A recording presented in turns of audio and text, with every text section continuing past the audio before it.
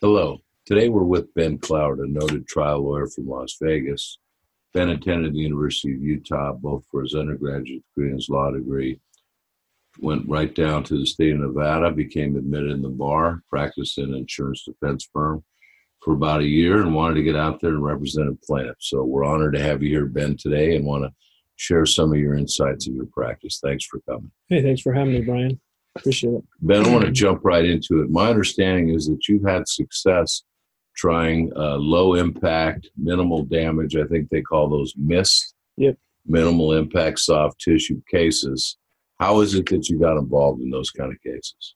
Well, Brian, as you know, those are the cases that the insurance companies usually flag as being some sort of a fraudulent case.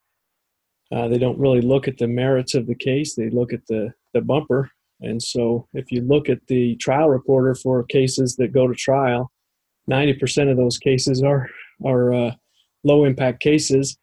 And I never shy away from trying a case. I kind of joke around and say, I'll try a bologna sandwich.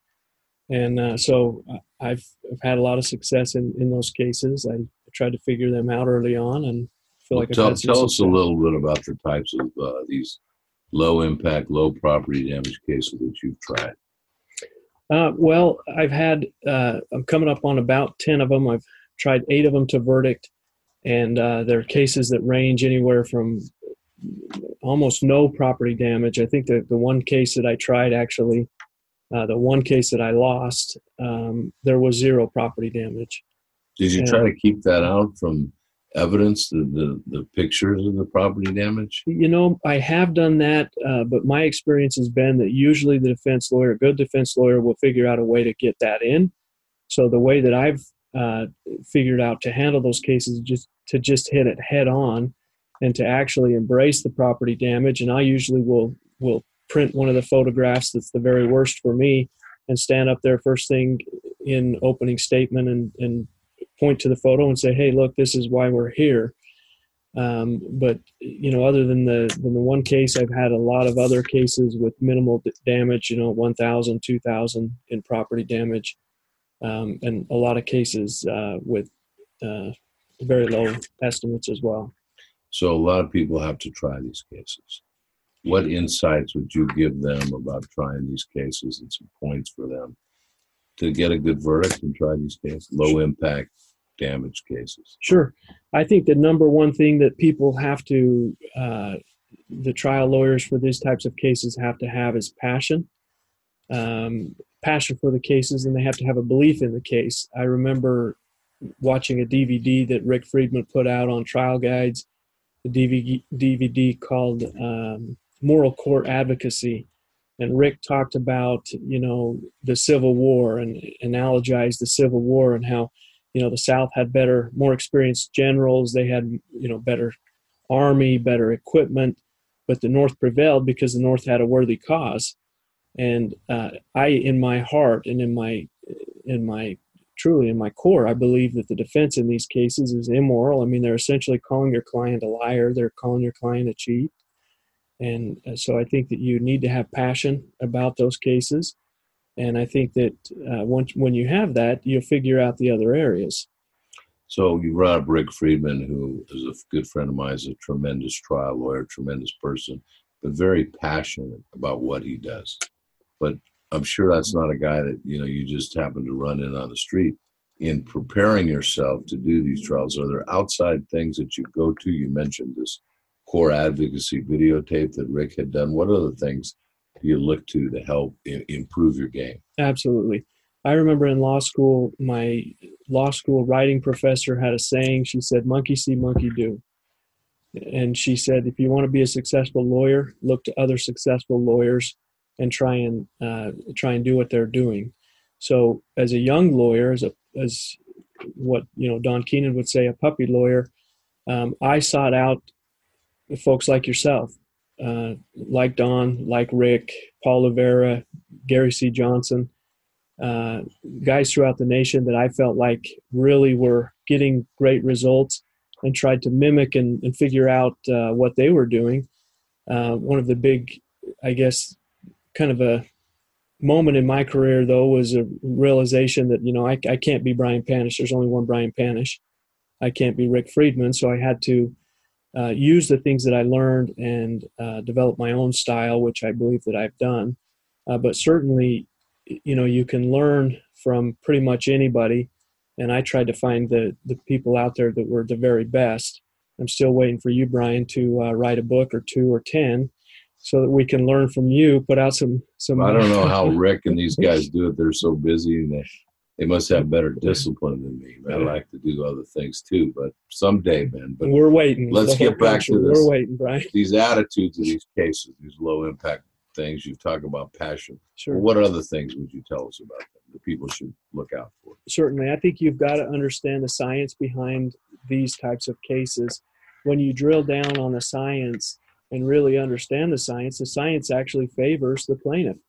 There are a lot of literature, studies out there, research that proves that individuals can and do get hurt in these types of cases, especially if they have certain risk factors. A guy that's pretty well known in the plaintiff world, a guy named Art Croft, has done a lot of research. As a young lawyer, I actually spent the time and went to his, he has, I think he's retiring, but he had some courses. I went to those courses. I tried to absorb all of the research that I could. I tried to get on and do my own research. Google Scholar is a great resource for attorneys that want to learn these areas.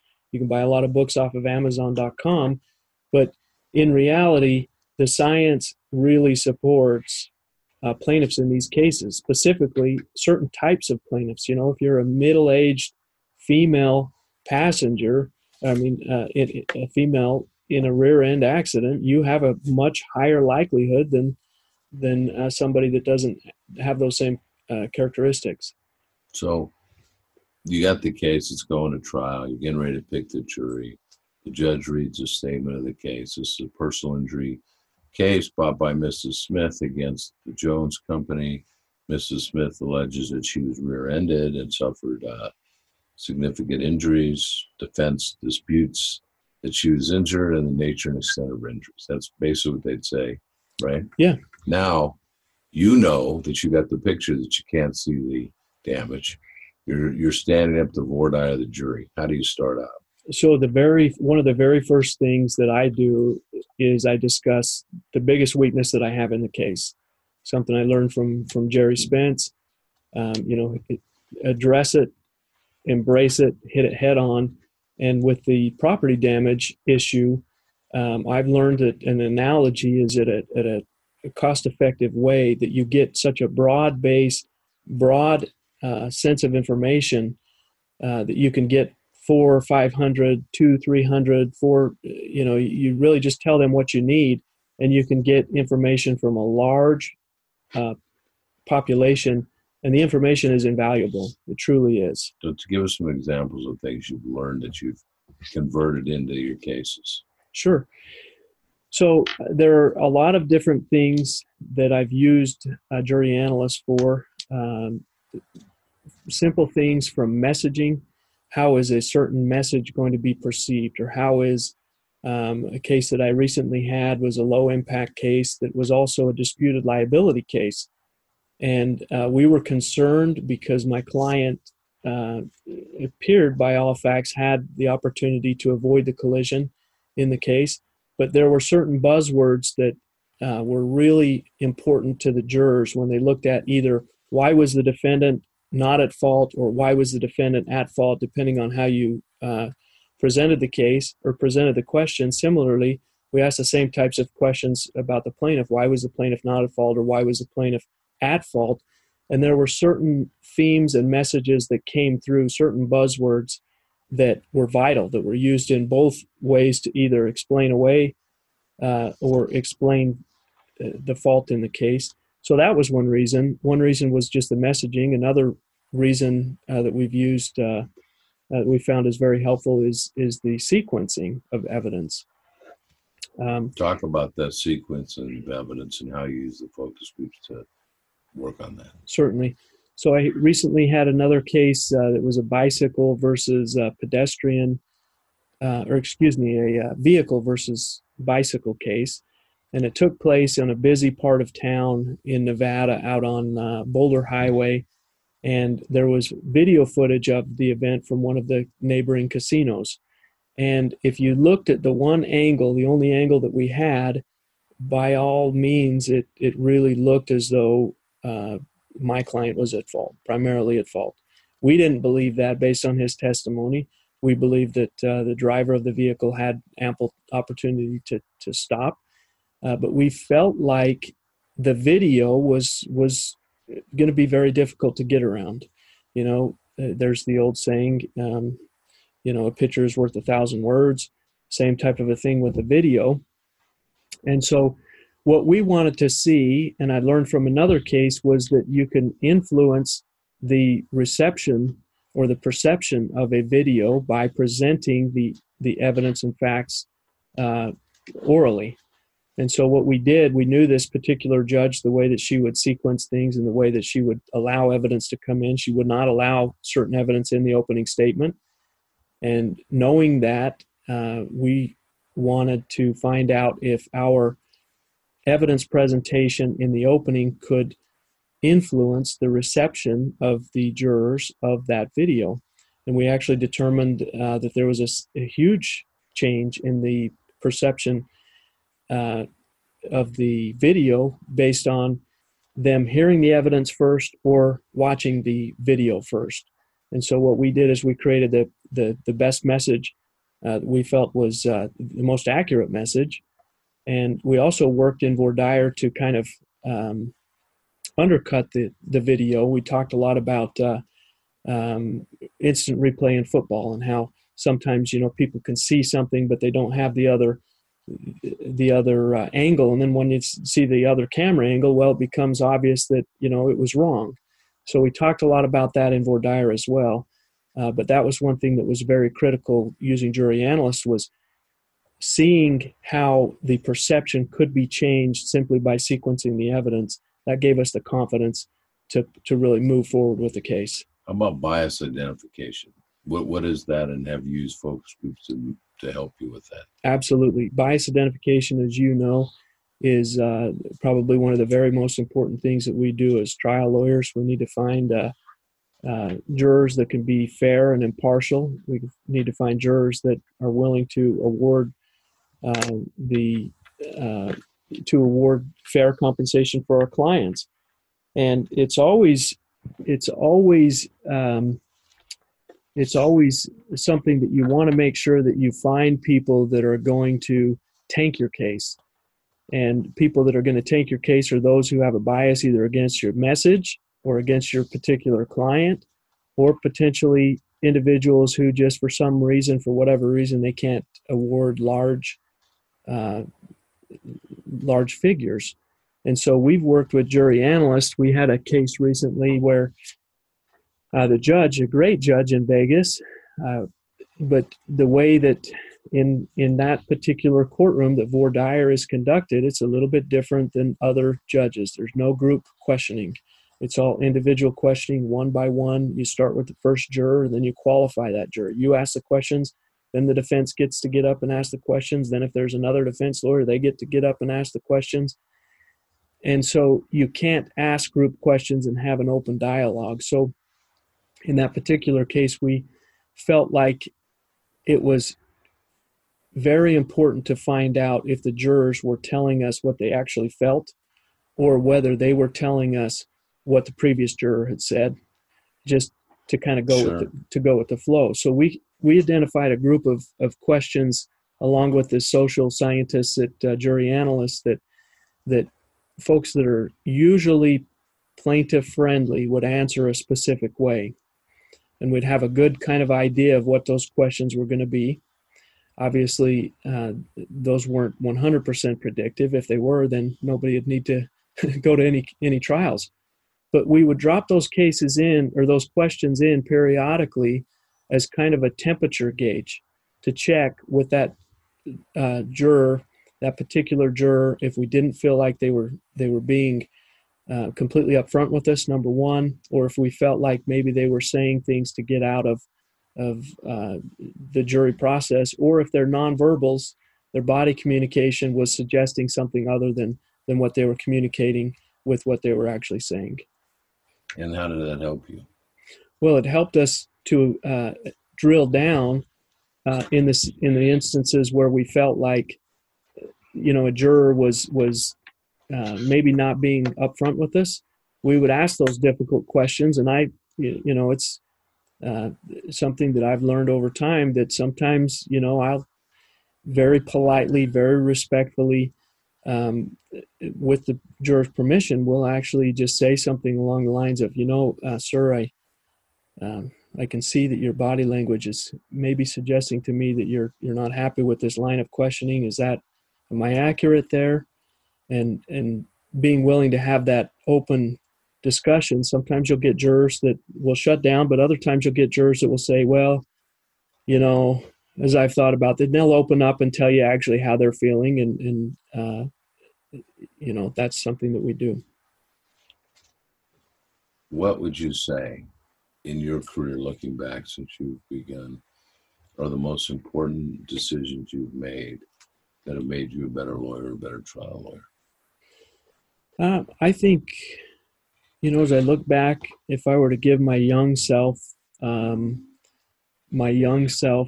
advice, I would say don't beat yourself up so much over the losses. You're going to have some losses. Rick Friedman often has told me, he says, if you're not losing some cases here and there, you're not trying enough of them. I used to really beat myself up over that.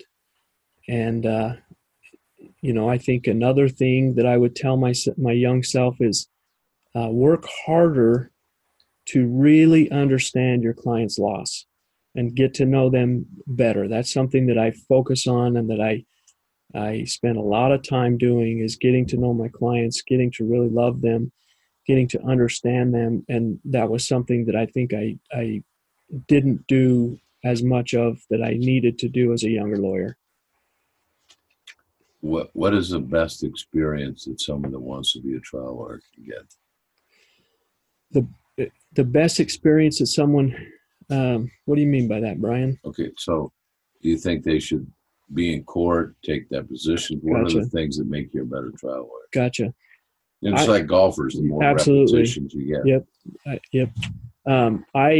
Again, monkey see, monkey do.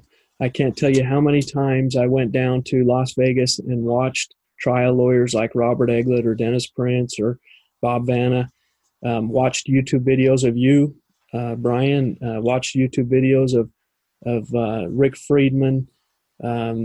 Just really try and watch as much as you can. And then obviously don't be afraid to try those cases that nobody else will try. There are a lot of attorneys out there that have a lot of cases that nobody wants to try. If you're willing to be that guy and have that experience, you will learn tremendous lessons about the jury trial process. The other thing that's super important, I believe, is doing a lot of focus groups, because a lot of focus groups gives you that confidence to stand up in front of jurors and do that voir dire, which is vital. So I agree with you. Just doing the focus group, presenting the case, is a good experience for a young lawyer. And when you say do a lot of focus groups, what's involved in the focus groups that you're doing? How do you run them? So I've read a lot of books on how to conduct focus groups, talked to a lot of people, and I don't think there's any magic to it. I don't think there's any right way. I think the most important thing you've got to do is you've got to figure out a system so that the jurors, the prospective jurors, the focus group participants don't know that you represent one of the parties. So whatever your stick is, whatever your spiel is, that's the number one thing, I think. They have to really, truly believe that you don't have a dog in the fight. Otherwise, that you're going to get biased information that's not going to help the case. And what about as far as the presentation? Are you going to put in all the evidence? Or are you going to leave some out? How do you deal with that? So I do a lot of different types of focus groups. I do entire presentation focus groups, but I also do some focus groups just to identify how certain pieces of evidence will influence the reception or the liability determination or the damage determination. So in those cases, I'll start out with kind of a broad fact pattern, and then I'll ask them to vote on certain things. Hand out a piece of paper, tell me about this, this, this. And then I'll sprinkle a little more facts in there that might be a defense fact, it might be a plaintiff fact, it might be just the framing of a specific issue. And then I'll ask them to re-vote again. Sometimes I'll ask a focus group to vote 10 times, 15 times throughout a 2-hour presentation, just to see how certain pieces of evidence influence their decision-making process. And what do you do with the responses when you get them back? Do you analyze them? Do you input them? What do you do? I usually like to keep an Excel spreadsheet, put those answers in the Excel spreadsheet, keep that saved in the file, and then you can, if you're collaborating with anybody, they have access to that information.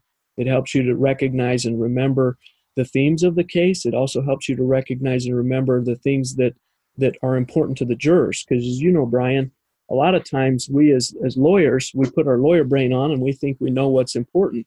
But what we find out is that, Joe Blow, he doesn't think that what the things that we think are important are as important as we think. They find out something completely different that they focus on. And that's one thing I've always been surprised about during deliberations is. Yeah, I mean, what I like to say is if you think you know, you don't. Yeah. And every day, these jurors, you just don't know what's going to be important, what isn't. That's why doing focus groups, as many as you can, and getting more and more people's input, you can kind of set a norm, at least how you think people react. Now, it can be completely different, but you have generally a median kind of an idea of where it's going to be. But certainly, I've been surprised to see things go one way to the right or to the left, which you just couldn't expect it when Sure. you're dealing with jurors. Yeah, exactly. And you just never know. It's very unpredictable. How about trying cases in Las Vegas? Everyone says, it's jackpot justice, the casinos. What has been your experience with jurors in Las Vegas and their interaction with a lot of money or money being thrown around in town? Sure. I believe actually Vegas is a little bit, quite a bit more conservative than people give it credit for.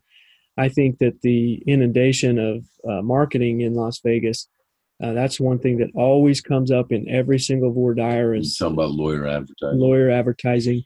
People are always surprised when they move to Vegas or visit to Vegas. They see more lawyer advertisements than anything else. And so I think that Vegas jurors are actually more on guard for the frivolous type of a lawsuit. They want to do more to protect the community from that type of a lawsuit. But I also believe that when you have a just cause, they absolutely are willing to enforce the community rules and protect the other members of society. And money, if the evidence supports it, at least my experience is that they'll give the money if you prove the case. Absolutely. But I think everywhere jurors are skeptical when they come into the case. They're not pro-plaintiff. They're not pro-defendants. Oh, some are, but most of them are kind of skeptical of lawyers and the whole process, and they don't understand it. And their experience with lawyers, if they have met them, is seeing them on TV Sure. saying, bring your case to me. So how is it do you address the jurors and say, look, this is not a TV commercial. This is a real case. How do you deal with that? Well, that's actually one of the things that I felt like has been very, very important to do in these low impact cases, because folks that see that type of a case, they automatically assume it's frivolous. And so I have a dialogue or a discussion topic that I do in nearly every single voir dire on frivolous cases.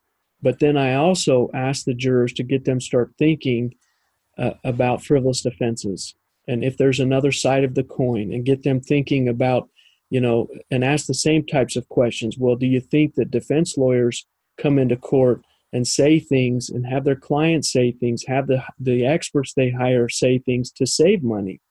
If plaintiffs are coming into courtrooms trying to get money, trying to get rich, trying to win the lottery, is there another side of that coin? And at least get the folks thinking about that process.